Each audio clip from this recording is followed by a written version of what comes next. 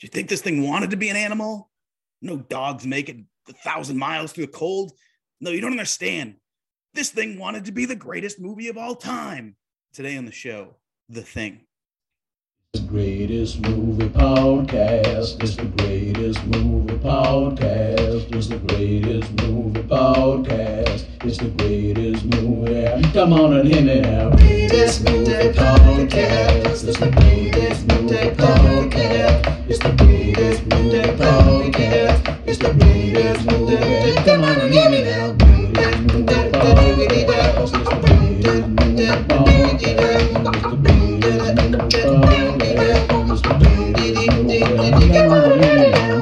Welcome, everybody, to the greatest movie of all time podcast, the show in which I, your co-host, the Iceman, Rick Barrasso, and I, your co-host, the Big Thing Boski, Rec Smith.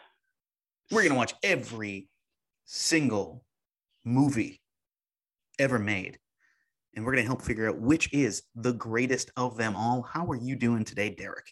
I'm doing well. How about you? I'm doing phenomenal. There are no words in the English language to describe how great I'm doing. You know, we picked the perfect time, I think, in the way the weather is. You know, I think it's a good time to see this movie. It was snowing out when I watched this movie, and it was just the perfect day to do it. Yep. And of course, awesome. As I said before, we are digging up a UFO and we were watching The Thing, but let's take care of some business first. Last week, we had our long-awaited episode on Hook. It was a great episode. We discussed thud butt cheese. It sounds like a disease. It does. Yeah. Oh, yes. I couldn't go to work last week. I had thud butt cheese for like 2 days. My thud butt cheese is acting up. It always gets that way in the cold. But you can, and there was a great episode. Check that one out. Check out any of our library. We are on Spotify. We are on Apple Podcasts. We're on every app. Like, if you can't find us, there's something wrong with you. Something wrong with you, yeah.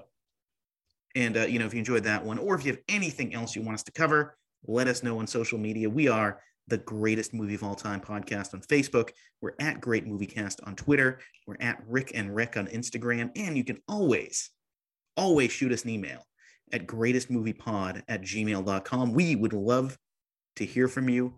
And as our old friend, our old buddy, our old partner in Antarctic research, Bruce Wayne would say, tell your friends about us. But now fire up that flamethrower for The Thing. The Thing is a 1982 horror movie directed by John Carpenter. It stars Kurt Russell as MacReady, Keith David as Childs, and Wilford Brimley as Blair. It made $19.6 million on a $15 million budget, so famously a flop. And when it first came out, it's got an 8.1 on IMDb, an 82% in Rotten Tomatoes, and Metacritic, 57%. So for reviews, Adam Smith of Empire Magazine says, The Thing is a peerless masterpiece of relentless suspense, retina-wrecking visual excess, and outright nihilistic terror. Ebert did not like it. Quote, because this material has been done before and better, especially in the original The Thing and Alien, there's no need to see this version. Which is a wild take. Ebert, man, just wild take. Yeah. Spoilers, we do have Alien on the schedule somewhere in the future. The Thing from Another World is like radically different than this movie, despite being based on the same source material. And Alien is like the strengths of it are totally different. But we have a theory, or at least I have a theory as to why originally these, because the great reviews come later. But for another negative one, we've got Jeff Andrew from Time Out. He says, Russell's sub-Eastwood heroics hardly compensate for the absence of all characterization, while Bill Lancaster's script boasts the most illogical climax any monster movie ever had. So this is a movie that was definitely reappraised as time went on. I kind of have a theory, and this is kind of a working theory of movies in general, and I think why this movie didn't work as much when it came out. I think people, critics, audiences, they see movies as very escapist, right? Think about think about now. We just had a long conversation before one of the air about Marvel movies. Marvel movies are kind of the most popular movies right now, I think, in a large part because the clear delineation of good and evil is very different from what politics are right now, where everything's kind of a mess, especially like when you're looking at the 2000s when Iron Man first came out. People are looking for things that they're not seeing in the real world. And in the 80s, we are so paranoid about the Cold War and Russia and spies and everything like that. And this guy looks normal, but can we trust that he's not a monster underneath this? And people just didn't want to see it in the movies. I mean, I guess I don't really get why this was a flop. I even with that, The other thing, did you in your research come across the other movie that came out on the same weekend this movie did? Yes, E.T. Yeah. So very different, very, very different movie, but also has an alien in it. So yeah. I guess back then people liked the happy aliens better. They did. And of course it's, anything that goes up against Spielberg, like I haven't watched it yet. It's on HBO Max. So I'm going to check it out. The Guillermo del Toro movie that came out. Yeah. The Guillermo del Toro movie, Nightmare Alley, nominated for Best Picture. Wow. Haven't seen it yet. Gonna watch it. Came out the same day as Spider-Man. Wow. So it flopped. So I don't know. Sometimes you have to be strategic about when you're releasing these things. Yeah, for sure. But let's talk about this movie, what happens in it. Derek, have you chosen a song? I was going to play Superstitious by Stevie Wonder. Mm-hmm. It is in the movie. But I don't really want to because, you know what? This has a very eerie feeling to it. I'm not going to play the music from the movie either, which we'll talk about later, but I'm just going to time it regularly. Okay, go for it. Right. 3, 2, 1, go. Suspicion and paranoia abound as a shape-shifting, body-stealing alien infiltrates an Antarctic research station. R.J. McCready must determine who the thing has taken over and who can be trusted. We find the men under duress are almost as dangerous as the creature who overtakes victims one by one when they're alone and seems to be entirely made up of tentacles and insect legs. Eventually, the creature takes most of the crew. McCready blows up the base with dynamite they had on hand. He and Childs, the other surviving member of the team, stare at each other as the freezing Antarctica night begins to overtake them, indifferent to whether or not one of them is human. All right, 30 seconds. Beautiful. Nicely done. Yeah, this is quite a movie. This is it. You know what it kind of reminds me of, and you're gonna be like, "What?" But it almost reminds me of the movie Clue, and only because of it being filmed in the same exact spot, the whole movie. Yeah. So it's an interesting type of movie. Like Clue is very much a comedic version of this, I feel like. Yeah, you could say that. I can definitely see that because it's like it's a bunch of people not knowing if they can trust the person next to them. Yep. And it's I mean the advantage the thing has over Clue is the fucking dazzling effects, like the incredible like puppetry and makeup and whereas Clue of course has an amazing cast. Not that this cast. Yeah, well, the thing is with the thing too is that like it came out in a decade where I personally think it's just when I think of and again, people might be like, "What are you talking about?" When I think of 80s, I think of cheesiness. Yeah. And this movie is not cheesy whatsoever. And if somebody watches this movie and doesn't like the effects, like you're stupid. I'm gonna go ahead and say that right now. You're just not intelligent. Your brain is smaller than the rest of ours. I read today, so there is a prequel to this movie, which is essentially a remake. Well, I started to watch it by accident a couple of years ago, thinking it was a remake, and I just like, what the hell is this? I shut it off. So supposedly, they shot that entire movie with practical effects, and then recut it to have all CGI. Oh wow! which is just blows my mind because the Yeah. effects in this. I mean, I'm sure we'll talk about it more. Yep. So let's talk about our favorite scenes in the movie. Top 3 scenes as we do each week. Derek, what is your number 3 favorite scene? So my number 3 is just, it's really just kind of a camera shot, and it's sort of when we first see the thing itself, those two faces that are like split. Yeah. And the camera goes back to it a couple times and just shows you it. And it's like just absolutely horrific. Yeah. It's like, whoa. And especially if you're going back. And I think that's why this movie works so well, is like going back and watching it as of like, instead of like actually watching it for the first time, going back and watching it, you're just like, whoa, like this is amazing. Like somebody created this and they were very good at this. Like it wasn't like everything that they show you is horrific. It's scary. Like it keeps you up at night. And every time they show the shot of the original, that image there, I was like, oh my God, it's so eerie. It's like somebody sat down and drew this out and was like, what do you think? Yeah. Like, can you imagine this? I want to see like the drawing of that. It's incredible. But that's like not really a scene specifically, but when they're cutting it open and stuff, like, like what, wear a mask. Like what the hell? I mean, other than that, because I mean, there's allowances you have to make for it being a movie, but I think one of the great things about this movie is every character is incredibly competent. Like there's nothing in this movie, I feel like, other than like when somebody just completely breaks psychologically. Yeah. Like there's nothing that I can point to and be like, the stereotypical like slasher, like, they talk about in Scream. It's like, oh, don't go up the stairs. You don't really get that a lot in this movie. Like every decision a character makes is logical in some way, even if we know, I mean, we take it on faith that MacReady is not the thing. But like anytime somebody makes a move against MacReady, you can be like, that kind of makes sense. Like if you're not sure if he's the thing. Right.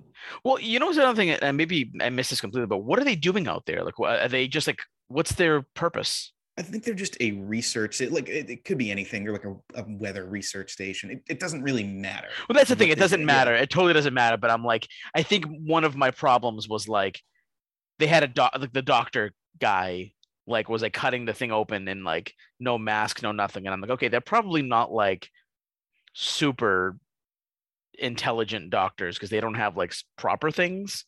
I feel like maybe mask is just something that I'm just thinking about now because I'm like, if the thing is like juice like shoots out into his face, I'm like, you're done. I think another of the great things about this movie is that it can be anywhere. Like the snow makes it feel it can be anywhere isolated. Yeah. If you put this movie on a space station, if you put this movie in the desert, if you put this movie on an island, like it works. But I think the snow is really that I get. What I get? I get like a Shining feeling. Yes. That like enclosed in, like something's gonna happen. If this was like in like a hot, Hawaii island, it would feel different. Like you can escape and get around, but the snow is just the snow's like another villain. Yeah. Speaking of which, my number 3 scene is the very final scene of the movie. And it's so beautiful that we don't know, as a viewer, who or what is going on. MacReady and Childs are looking at each other. One of them could be the thing. Both of them could be the thing. Neither of them could be the thing. And as the snow, as the negative 100-degree weather surrounds them, as the fires begin to go out. Yeah. It's pretty intense. There are no easy answers. Right. It's just, and I think that's the smartest thing is just wait it out, see what happens. Yeah. And you look at the 80s, and this is probably a few years before we get to the stereotypical 80s action movies. And there's a place for those, of course. But if this is Schwarzenegger, if this is Stallone, he's blowing Childs away and we're getting a happy ending. Right. This is not that. This is John Carpenter with his sensibilities, his very nihilistic sensibilities. And this is Kurt Russell, who is maybe the least selfish action hero that we have. He always like puts the story first, I feel like. Right. And it's such a great ending. I got that very like No Country for Old Men, like nihilistic vibe as well. And I don't know what it is about that, but I enjoy that a lot. I love when filmmakers do that. Yes. And a lot of people will tell you this is John Carpenter's absolute masterpiece. Yep. I'm inclined to agree, although I really enjoy Halloween. And he has, of course, Escape from New York and, so many other great movies. But I think the ending of this is so eerie, and that's why it makes my list. So what is your number 2 favorite scene? My number 2 was inside the dog cage.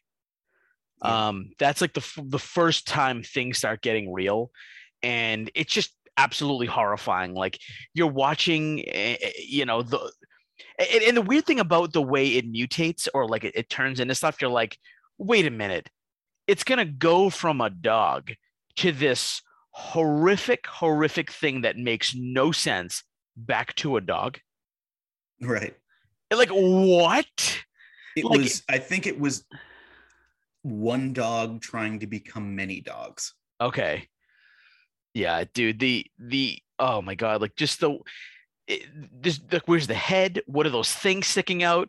What is this? Like it really is like, what is this thing? And the illustration of it and the art of it is like, it's beyond belief. It's just beyond belief. Yeah. I've never seen a horror movie where it just like goes that direction. There are so few movies that capture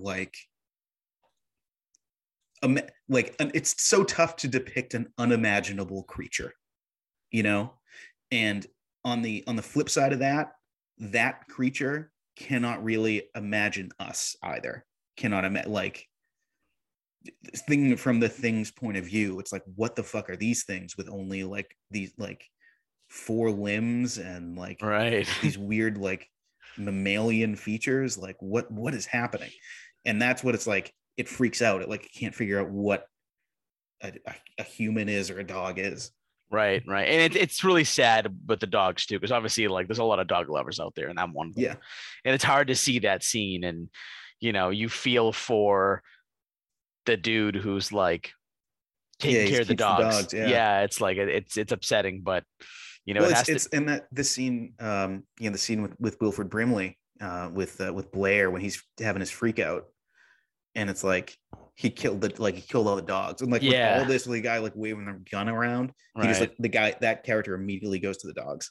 Yep, because you can tell he really loves those things. Yeah, but man, it's just I feel like movies like The Mist got a lot from that cage scene. Yes. Oh yeah. I felt like the vibes from that, but it's I said this in the past on the show of like a movie has to like, if I'm on my phone during the movie, I know that I'm bored with it, and I don't want to be bored with anything, but my eyes are glued to the screen when the scene is on. Yeah. So excellent scene. Yeah. My number 2 scene is the scene with the test. And that is, again, the effects in the scene are just incredible. And it's like, finally, it's like, we're going to figure out who's who and what's what here. And McCready's like, he's got this blood test, and it's just not who you're expecting it to be. Yep. And right. The thing I love about this movie as well, or another one of the things I love about this movie, is that there's so many in comedy and horror, people talk about like the rule of 3. It's like, I'm going to test one. Like your mind is just hardwired to be like, this one's good. This one's good. The third one, something weird happens. Right. This one, the second one, something weird happens. Yep. And it's just like, what? Like, and the effect of the blood just being like, like jumping on its own. Yeah. You're like, what the fuck? And then my man just starts shaking. Just like, what is going to happen? Like, what's going to be like? The next shot is his face is like melting, like Raiders of the Lost Ark style. Yeah. And just like the people that are like tied to him, are like losing it. McCready's trying to get the flamethrower going, and just like it's not lighting. It's just chaos immediately. It's of course wonderful. of course at that moment the flamethrowers don't work and Yeah. Windows is completely frozen. Windows, by the way, the only other movie I've seen him in is in The Warriors. Yeah. And I'm like, of course he's gonna die again. Yeah. That's what he does. He gets like eaten by like a whole fucking top of a head. Like, oh. Yeah. Oh man. So what's your number two? What's your number one? While watching that scene, I kind of forgot. I'm like, maybe he'll make it. His head's being like chomped off. Nobody makes it. Yeah, nobody makes it. My number one has to be the Norris thing. The scene where the stomach opens up, clamps down on the doctor's hands, and he becomes this grotesque, I can't even caricature of this character like Norris. It's just like it when I look up like the Thing images, like that's the first thing you see. Yes, it's that, and it's like, can anybody get close to that nowadays? As far as like making a horror movie, like that is the image that's like, oh boy. The only other thing I remember when I was a kid, and I think I went back and looked at it, and it wasn't as scary, but I think it was Encounters of the First Kind, Third Kind, or whatever. It was like a dog with a guy's head on it, with a beard. Yeah. And I remember seeing that. I remember that as a kid. And now Mars Attacks? No, not Mars Attacks. It's the one with Donald Sutherland. It's Pod People. It's I just remember seeing a dog with a guy's head on it walking around, and it was like it just terrified me. But this, even as an adult, I'm like, man, they really got it down. They really got it down. This is the scene I remember. This is the scene that scares me the most. And I like when he's, his arms get like chomped off. Like you don't expect it. Like I'm of course looking for it now that I've seen it, but wow, what a scene. Yes, I have that as my number one scene as well. Just like you go from they're trying to restart this guy's heart, and it just the idea of like a fucking chest cavity of a fucking sternum just opening up and chomping somebody is terrifying. It's like it's crazy because like saying it out loud, you could see how they could make it really like, how are we going to make this work? You have this thing written down where the chest is going to open and eat somebody's hands. It's going to be so stupid, but they nailed it. Yes, and that goes right into the spider head looking thing, which is referenced in your favorite movie, It Chapter 2. Oh, It Chapter 2 is my favorite movie of all time. Yes, if this is your first episode you're watching, we're joking. I hate that movie, but they totally took that. Yeah, they take it. There's a spider looking creature in that, and one of the characters has the same like they actually I read they actually looked up like this scene on YouTube so he could actually have the same line, like, you gotta be fucking kidding me. Yeah, didn't quite do the same thing that the Thing did. Didn't do it justice. It wasn't really scary. But somebody on set was like, oh, that reminds me of the Thing. And it's like, we're gonna do this exact same scene. Right. This exact same line reading. Yep. So yeah, I mean, just this the whole second act of this movie, or the whole like second half of this movie, I should say, is just insane. Yeah, it's pretty insane. Yeah. But let's talk about our least favorite parts. What do you have? I'm not gonna lie to you, Rick. I don't think I have one. I don't either. I don't think there's anything wrong with this movie. This movie so thoroughly succeeds with what it's trying to be. Yeah. And maybe it doesn't have the same lofty aims as The Godfather or No Country for Old Men or some of the other movies we've done. But for what it's trying to be, it hits it 100%. Yeah, like I would say, like if I was really nitpicking, like the characterization, like the flesh out character, but again, you don't really need to. It's not the type of movie where you need to know everyone's backstory. You kind of get who each person is in a lot of ways. You only need a couple of lines to understand who this person is and what they're going to do. So it works, you don't need everything else. So I can't even put that in the worst section because it's not really the worst. Yeah. It's not what the movie's trying to do. So right, because ultimately what this movie is about is how much do you really know your neighbor? Right. How much can you trust him? Can you trust that guy? Can you trust your coworker? Can you trust, anyone? Especially when they're being taken over by an alien. Yeah. Right. So let's go to Metals. who do you have for your bronze medal, Derek? My bronze medal goes to the Kurt Russell. Excellent, excellent, excellent. He always is. He's always just such a pleasure to watch on screen. He's like I almost feel like he's like an anti-hero. Right. You know what I mean? He has that vibe about him that's like, yeah, I'm gonna do the good thing. I'm gonna do the right thing, but I'm also gonna be kind of a prick about it. It's like kind of Right. fun to watch him and just like I'm taking over here, and everybody thinks that like he's the thing at one point, and then when you finally figure out he's not, it's like he has I don't know. It's just kind of cool. I don't know. I actually got some Hateful Eight sort of feelings here too, like Sure. almost like the character is kind of similar, where he's like taking over and stuff, and he's the guy. But yeah, he's my bronze. Yeah, mine as well. I mean, this is a very much a leading man performance from Kurt Russell, and we we don't really have that right now, as we're going to talk about in recasting. We don't have a guy like Kurt Russell right now. I feel like. Well, But yeah, hard to yeah, and as far as the casting goes, when we do that, like how do you go for who's a Kurt Russell nowadays? You're like, no, there yeah, isn't one. Like nobody. it's a different landscape.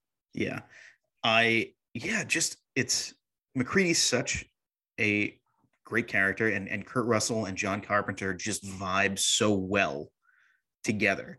Yeah, Like it's they, I mean, unfortunately, Carpenter's not making movies anymore, but right. he could. I would just watch a movie that he directs and Russell stars in any day of the week. Yeah, Like, just I wish they did 100 movies together. I wish they were like, I don't know, like what pick your director actor combo. But right. like, I just wish they just made more movies than those people did. Yeah, I agree. So who's your silver? I actually have a tie for silver. I have the crew that worked on this movie and Ennio Morricone, who is fantastic. Great, simple, effective score. Yes, The same note twice. that's it. Well, it's just like how Jaws is for this movie. It's like it just works. And I uh, actually, I'm sorry, what did you say? I was going to say, like, of all the beautiful, luxurious scores that Morricone's done in his entire career, this one is just like he watched it and he goes, boom, boom. Yeah, That's it. and it's like it's just. But the thing I love about that is like people sometimes forget, especially as me being a musician. Sometimes like when you're writing music, you're like, I want this to be as complex as possible, and then you finish it and you go, people don't get it. But then when you simplify it, all of a sudden it becomes universally acclaimed because people can Right. digest it. And this was just like beyond that. That was like just the most effective note twice, and that's it. It's just and I remember reading that. I think he did music on the Hateful Eight as well. Yeah. And I I guess like think they I he think they did used reuse. Yeah. yeah, they used some music from the thing that I guess wasn't used or whatever it was Right. supposed to or something like that. But and then of course the crew, the people who created these designs and the way this movie looks, it's just they deserve all the accolades because it's just fantastic. Can't say Yep. enough about them. Yep. So my silver goes to a gentleman by the name of Rob Botton. Yep, Bottom. Yep, And yep. And he is basically the guy who created the look of these creatures. yep. Yeah, he was the head of the effects on this. Uh, on it, like, imagine what kind of like. I feel like as a creative person, you just wish for someone to come to you and be like, make the most fucked up thing. Yeah. Like, just plunge the depths of the worst parts of your imagination, and we will make it real. Yes. And that's what this guy got to do in this movie. Yeah. And he just, I think this may be, of horror movies, some of the best creature effects in history. I'm not gonna lie to you, Rick. I really, at this moment, can't think of anybody better than that right now. Because usually, when I'm watching horror movies, I tend to find that like monster ones don't scare me as much, but more like psychological things do. Yeah. He made me scared of monsters, Right. and that doesn't happen to me. So I'm trying to think of one that's better, and I don't think there is. So I would argue probably Alien. I haven't seen it, so So, we'll get to that one. but and we'll talk about it. Like, the great thing about Alien, and I've heard John Carpenter speak, and these movies get compared quite a bit. Alien is the age old trick of anything that you can imagine is more horrifying than what we could show you. Right. And then at the very end of the movie, they show you the creature, and it's like, oh, this is weird and fucked up. This is as weird and fucked up as I thought. Right. But it's the actual alien is in Alien for a very brief amount of time. Okay. This movie is very similarly structured, but they're like, everything's on fucking Front Street in full daylight. Like, you are gonna see this, the worst thing you can imagine. Mm-hmm. And it's like your head. And I think, you know, Ebert seeing this in 1982, or critics seeing this in 1982, or the audience didn't, like the audience did at that point, like just couldn't get it. Like, it was just too much for, it's like giving a caveman a laptop. Like, they just wouldn't know what to do with it. Right. Yeah, that's not fair to them. They've seen a lot of great stuff, but like, yeah, it was just like a bit ahead of its time. And like, also, they don't make them like that anymore. So it's like, I don't know when this movie fits in, but it's just it's such a unique design for a creature. Yeah. So who is your gold? And I think it's definitely Wilford Brimley. No, he's good, but who's your gold? Bobcat Goldthwait gets the gold Yes. for The Thing because he is tremendous. No, John He's Carpenter. actually the voice of The Thing. He was on set reading the lines in the Bobcat voice. He was like, "Oh my god, we gotta get out of here! Taking over this dog, man." John Carpenter is kind of the obvious thing. His creation, his vision, his everything.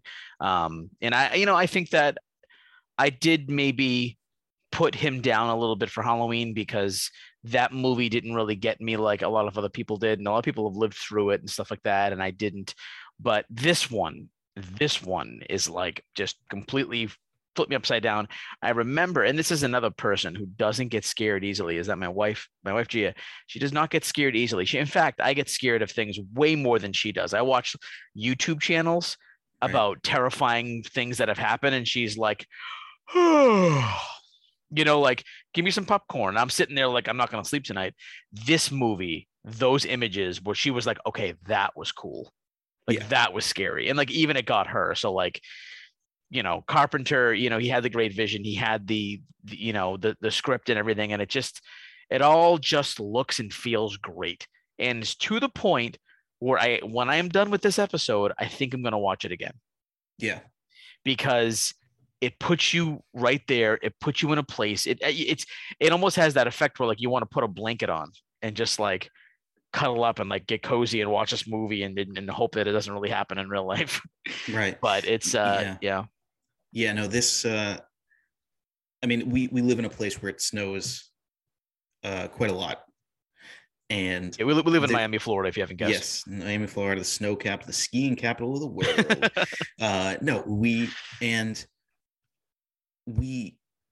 To put this movie on when it's snowing, when you get in 2 feet of snow in over a weekend, it's the perfect movie to put on because you're completely isolated. They're completely isolated. It just rolls over you. Yep. And you don't know if your significant other is an alien. Well, I mean, I don't know. Not necessarily an alien, but you don't know what they're thinking. I don't have a flamethrower on my cabinet. Yeah. Fucked if you don't. I think my house is completely thing proof, just in case. I mean, most Americans should have a flamethrower in their kitchen. Oh, absolutely. I think that if I was the president of the United States, the first thing I would do is give everybody a free flamethrower for their household. You'd get a lot of votes. From one specific side. Yes. So my gold's Carpenter as well. Like, there's, for as much as Morricone like is behind the score, the placement of like those notes, it's so Carpenter. As much as Kurt Russell is great in this movie, he's best when he's with Carpenter. And the paranoia of like, who's this guy? Who, like, can I trust you? Like, he does such an unbelievable job of crafting that. Yeah. And this is, he clearly, had wanted to make this movie for a long time, because if you remember, in Halloween in 1978, the movie that the kids are watching is the original The Thing from Another World. Yep, that's right. So he's really calling his shot. It's like, oh, this could be special. So yeah, Carpenter. He can't, one of my favorite directors. JC. Yeah. So let's go to recasting. And I have McCready, I have Childs, and I have Blair. Same. Okay, who's your Blair? All right, I went in a really different direction here because I just did, and I didn't really. I don't know. We'll get to it. I didn't try to say like, okay, Keith David is African American, so I'm going to pick an African. I didn't do that. Yeah. I didn't go there. I just thought of actors who I haven't used in the past, who I think would be really exciting in this world. Yes. So bear with me. You might not. Sure. It's just my opinion. But you said Childs, right? Let's go Blair. Blair. My Blair is Michael Emerson. I could definitely see that. Who is actually my Hannibal Lecter. Yeah. Which is pretty crazy. But I just wanted to pick somebody who's not super old, right? Maybe right in the middle there, maybe in their like late 50s, 60s, maybe early 70s, and be a really, the doctor who at the end you're like, where is he? And he has that face where you're like, you don't trust him anyway. Yes. So he was my Blair. Yeah. Speaking of faces, I have a guy that you have used before, but I have not used before. Willem Dafoe. Ooh, for Blair. Yeah. Just imagine him losing it. Like, because I have kind of like the rest of my cast is like, the other two kind of like action star types. But there's no group of people that if you see Dafoe losing his fucking mind, smashing a computer with an axe, like nobody's going to go up to him. No, I don't care who you are. Have you seen The Lighthouse? I have not seen it yet. Oh man. Okay. I'm going to change one of my movies coming up for The Lighthouse. Okay. Yeah, but I think Dafoe, and just like, it'd be perfect that when they go to that shack and he's like very calm, he's like, I'd like to come in now. Absolutely no way is he coming in. There's no way you letting him in. There's no way. Nobody acts like that. So let's go to Childs. My child. This is going to be the complete opposite direction. Okay. Ken Leung. You would know him from the villain in Rush Hour. Sure. He's in a bunch of things. He's in Red Dragon. He's in Saw. He's in an episode of The Sopranos. He's in a bunch of stuff that I really, really enjoy. And I don't know why, while I was watching this movie, I just really wanted I just kept thinking of him for some reason. I don't know why, because he's like one of those character actors that people kind of forget about. But when he's in something, you're like, oh yeah, that guy. Oh yeah, I know that guy. Yeah, and he's just he's in Lost. He's in Lost. Yep, exactly. Yeah. And I just you're just having like a Lost reunion here. I actually didn't mean to do that, yeah. But I just pictured him being Childs and just like kind of the one that nobody trusts. Because I like when he has an attitude in things that he's in. And if in The Sopranos, he's in one episode and he is just such an attitude for no reason. And I just like the way he does that. So yeah, he's my very off-putting Childs. I went with a very different direction for Childs, and this is a guy who, if we had this conversation, let's say 5 years ago even, and I brought up this name, you'd be like, get the fuck out of here. But I went with Dave Bautista. You know what's funny? I thought of Bautista when we first started this. I went, well, actually, it's funny. Not for Childs, for McCready, I was thinking Dwayne Johnson, John Cena, and then I thought Bautista is better than all of them in my opinion. Yeah, I was thinking of him. Actor, but Bautista is a better character actor. Yeah, and I can see him and my McCready just having that last scene. Yep, where it's just like where he's like, if things go bad, like either one of them's fucked. Right. And Bautista is like, he can very much play obviously the huge jacked guy, but he's also such a great actor that he can very much like become small. Yeah, I see this, and you're right about that. I think that he's more versatile than The Rock is. The Rock basically plays The Rock in everything that he's in with a Yeah, different name. The Rock has like one note and he plays it well. Right. And Yeah. Batista like maybe is not as great an action star as The Rock, but he can do so. He's the but he can do so much more. Yeah, I feel for sure. Although I'd love to see The Rock push himself do something. I think Yeah, that would be nice. Yeah. yeah. But let's go to McCready. Who do you have? This was tough because again, Yes. there's no Kurt Russells anymore. So I was like, do I go action star or do I go like just an actor I could see filling these shoes and being Sure. like, I'm the leader here. And I picked an actor who I've used in the past pretty frequently and actually very recently. And I don't know what it is. I just like his face. Yeah. I like the way he does things. I went with Bradley Cooper. Yeah, I could certainly see that. I think that he had the kind of look where he could just be like, Yeah. he's not going to fill Kurt Russell's shoes, but again, it's almost like when the whole thing was like, who's going to replace Harrison Ford as Indiana Jones? And the two names came up were like Chris Pratt and Bradley Cooper. And I remember I was like, no, you can't replace Harrison Ford. But I was like, out of the two of them, I almost felt like Bradley Cooper has that essence about him that he could maybe do a good job. And I feel like that with this one. He put his own take on it. Yeah, he's a great actor. I think you like with this role, you kind of have to split the difference between the traditional leading man and like the sort of like the handsome buff dude and also a guy who can really act. Right. And I think he's got a lot of those features. Like he's a good looking guy. He can act and he can do like action stuff. So yeah, great. So my McCready went with the guy. I think we both used him before, but he's a great actor and he has the charisma to carry this movie. And that's Idris Elba. Dude, we're on the same page here. I had him literally written down for the longest time, and then I just saw the age, and I was like, I think, and it's funny. I go. I bet you Rick will ping me for this because he's like 57. No, because I think this role doesn't require.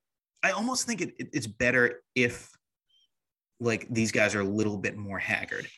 Okay. Because I know like I've seen Idris Elba like starting to go a little bit gray, and I was like, that would be perfect for McCready. Right. Like he's just like he can take care of himself. He knows what he's doing, but he's just like beaten. Like everyone there is just beaten down, and then we get this shit on top of it. Right. Yeah. So I like it. Yeah, and I just see like I look at my cat, and I can just see Idris Elba and Batista just like, all right, how's this gonna go? Right. Yeah. So any miscellaneous? Let me ask you a question, Rick. Yeah. Is this the best performance by a dog in a movie? That's a tough question. The dogs in this are incredible, though. They're so good. Like, even just watching the opening scene where the dog's being like hunted down by the Norwegian guy with the gun and stuff, like just watching the dog and like the dog looks menacing in some scenes. Well, the way it like ducks and like from the hell and then like it moves and then it's just the dog's face when it walks into the room. Like I don't know what they did, but they made it look amazing. I mean, there are like dog movies. Like, can you compare this to like Homeward Bound? I don't know. I mean, you get a range of like. I'm talking makes you cry. Dogs that don't talk. Silent performances by a dog. You get like Toto and the Wizard of Oz, like the real legends. The real legends of Scream. I mean, come on, no one can touch Toto. He's like the Al Pacino with dogs. Yeah. Dorothy. Did you see the videos of Al Pacino lately? There's one I posted on Facebook yesterday. It's just him dancing down the street at 81 years old with headphones on, and he's just dancing by himself, and everyone's like, that's just Al Pacino just like enjoying life at 81. Yeah. But fucking Pacino. So I know that Carpenter like was really disappointed when he found out that like the director, of the original like didn't like it and stuff, and Howard Hawks is like one of his heroes. Yeah, it really stinks that he got shit on for this because I know that, especially from what I read, is that he takes losses, flops and negative reviews very, very, to heart and stuff. And I felt bad because he was just like, this is his favorite movie of his. Yeah. And it just got completely shat on. And I just feel like hopefully now he's like, okay, well, now it's getting the respect it deserves. But it's got to be tough when you try that. It's like, any big masterpiece that you make and people are like, well, it's not good. And it's like, what do you mean? I did so I much here. I do wonder if like who's working today that 10 years from now we're gonna look back and go, oh, he made this and this and this, or she made this and this and this. What a fucking legend. Like, how do we not like capitalize on this and give him, but I think he had Halloween was so huge, like from just a success standpoint, that it's tough to live up to that because that's just what people want for you. Like, it's that line you have to walk of like, all right, I made Halloween. Am I just the slasher guy from now on and just give the people what they want, or do I do something different? Right. And sometimes when you do something different, it doesn't pay off in the moment, but it takes time, unfortunately. Yeah, and we've done a lot of cult classics on here. Where like, I'm sure Rocky Horror, when it came out, people were like, "What?"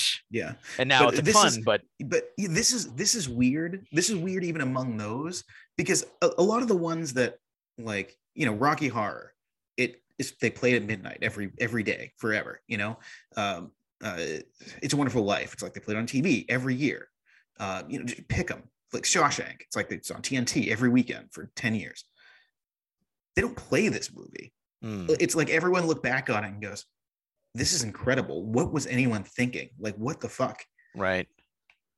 So I get one miscellaneous. Okay. All right. They're in Antarctica.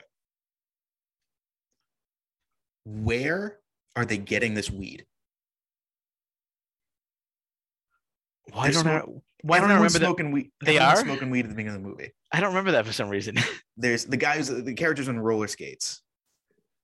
Oh yeah, okay. He's smoking, and like his roommate's like, "Hey, give me some." Like right when shit pops off. Okay. Like there's like two scenes where someone's smoking weed. Like, I mean, they had to have grown it or gotten it from America and brought it with them. There's bringing seed. There's like oh man. There's like the room. Like, what if the thing became the weed? Like in Scary Movie when Marlon Wayans is being like rolled by like a giant marijuana plant. Yeah. What is that? Is this secretly a prequel to Little Shop of Horrors? And like that's how. Yeah, I'd say so. I bet you Audrey too is part of that alien. The thing? Yeah. He's the thing. He's the same creature as the thing. I think so. That makes sense to me. All right, let's go to the Oscars here.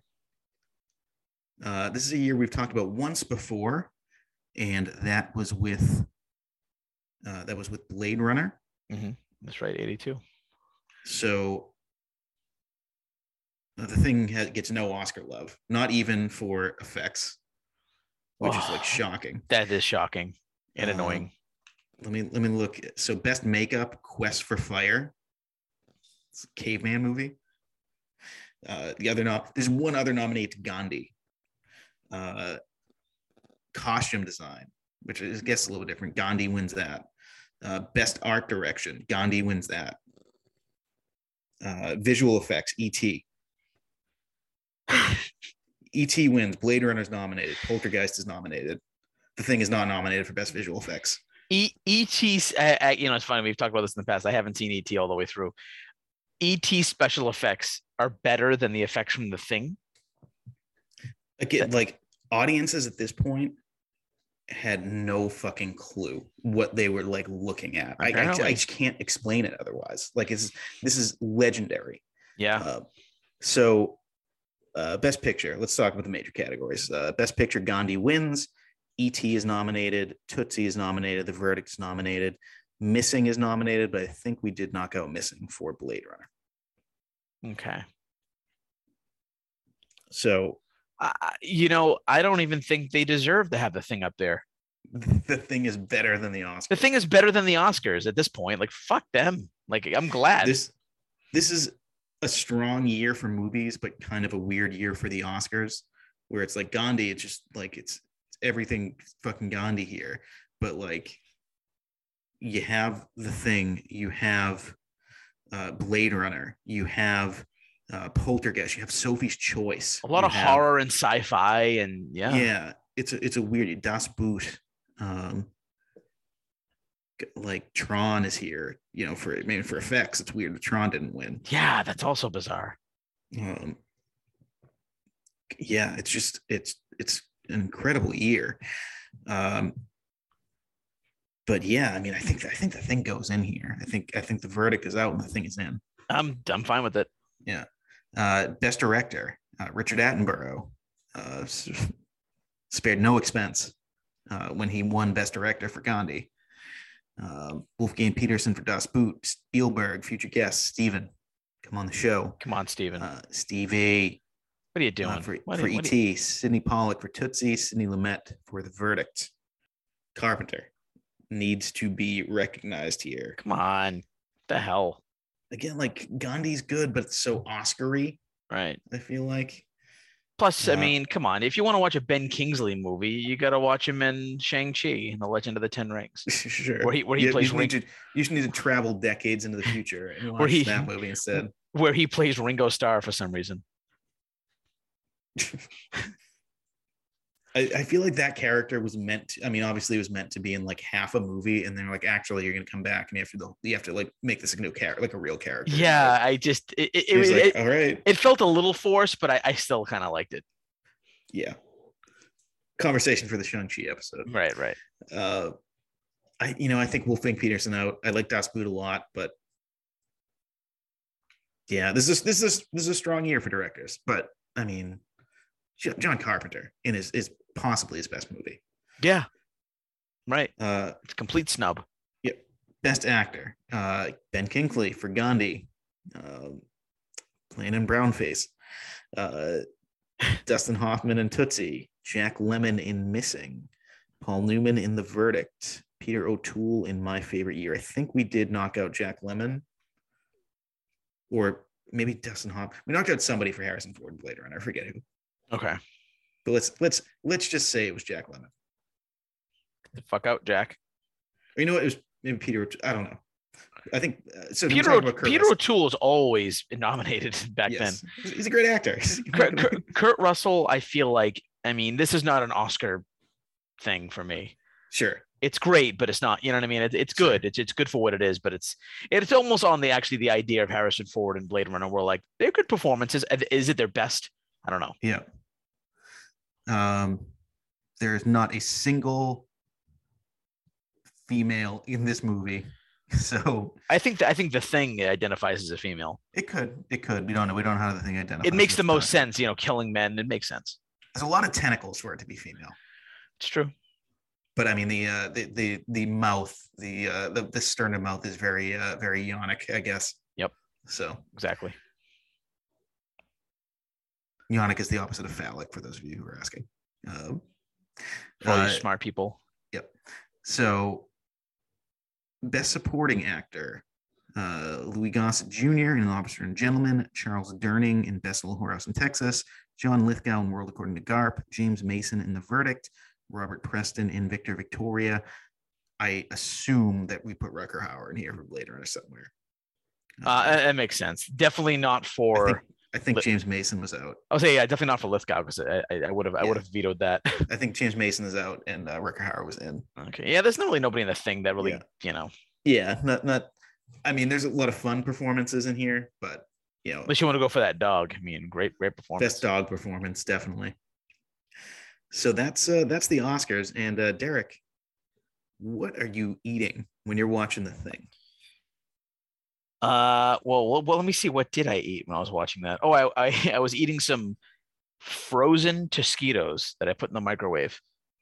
And if you don't know what a Tosquito is, it's like it's like a Mexican thing. It's a long, and it's like wrapped up, and it's got chicken and cheese in it. It's like any, this is that you get them frozen, and they're good. Like a taquito? I don't know. These are Tosquitos. It's TOS Quito, and they're like. They're just like, looks like they've just rolled up really thin, and there's just chicken in them, and they're Mexican and they're good. And you buy a box of them, and there's like 25 in there, and they're a good meal. They're like a good meal snack. Like, it's not quite a meal because I'm fat and I want to eat more. You know what I'm saying? But anyways, I feel like there's two ways I could lean into this. I feel like if I want to warm myself up, you can keep the cold out. I go like a nice big bowl of chili. Okay. Or if I want to really lean into it, I maybe have some like calamari.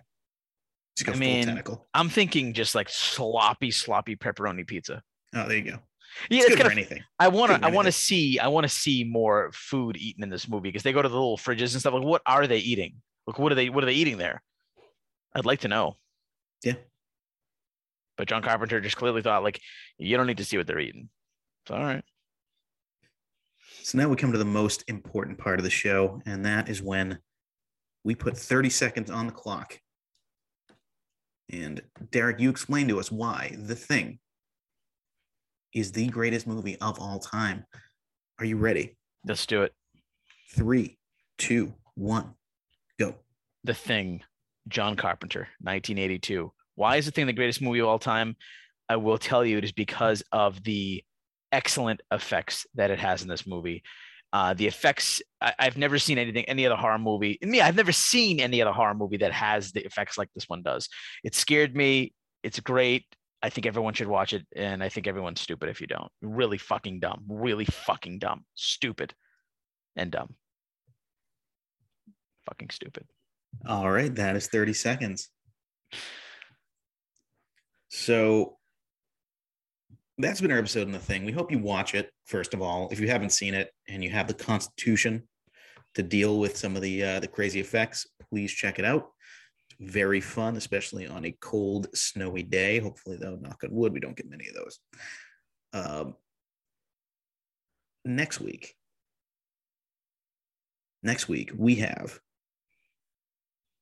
the beginning of a black and white 90s movie back-to-back. Shit. The dog's in the house. Yeah, it's The Thing. God damn it. Next week, we have American History X. Yeah. Followed by the natural follow-up to that, Clerks. Sweet. Then we begin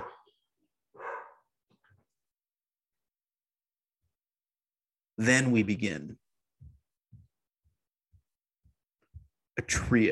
trilogy. We take the Pesci Challenge.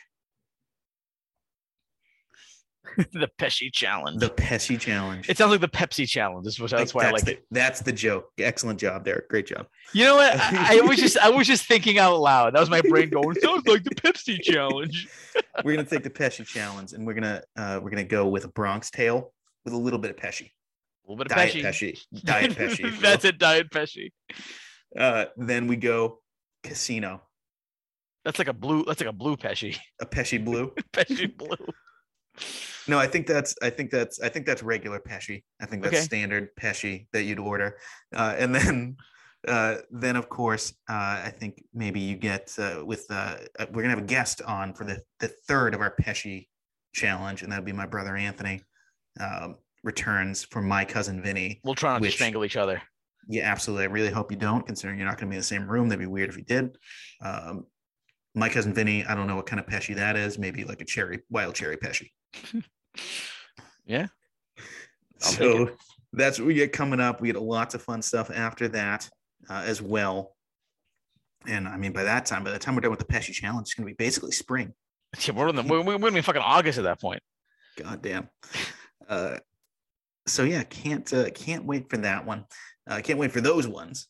Next week, of course, American History X, and then Clerks. So get ready for some 90s.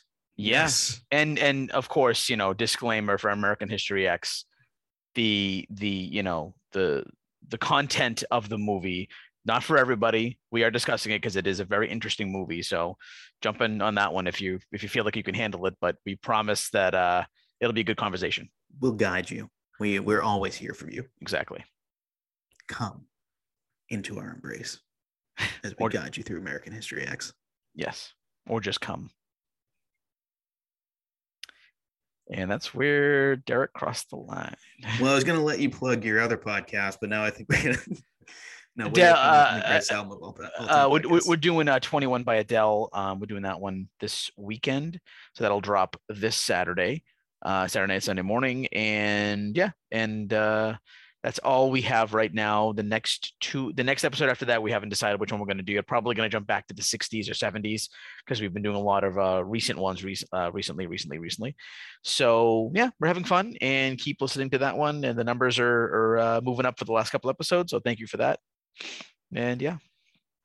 Well, glad to hear it. So I do want to thank you so much for listening to our little podcast here. And we hope you enjoyed this episode. Please check us out again. I, of course, have been your co-host, Rick Barrasso, or am I the Thing? And I, your co-host, the Big Thing Boski. Or am I Rick? Or am I Derek? Or am I Mr. Smith? Keep watching everyone around you to make sure you're not the Thing, everybody.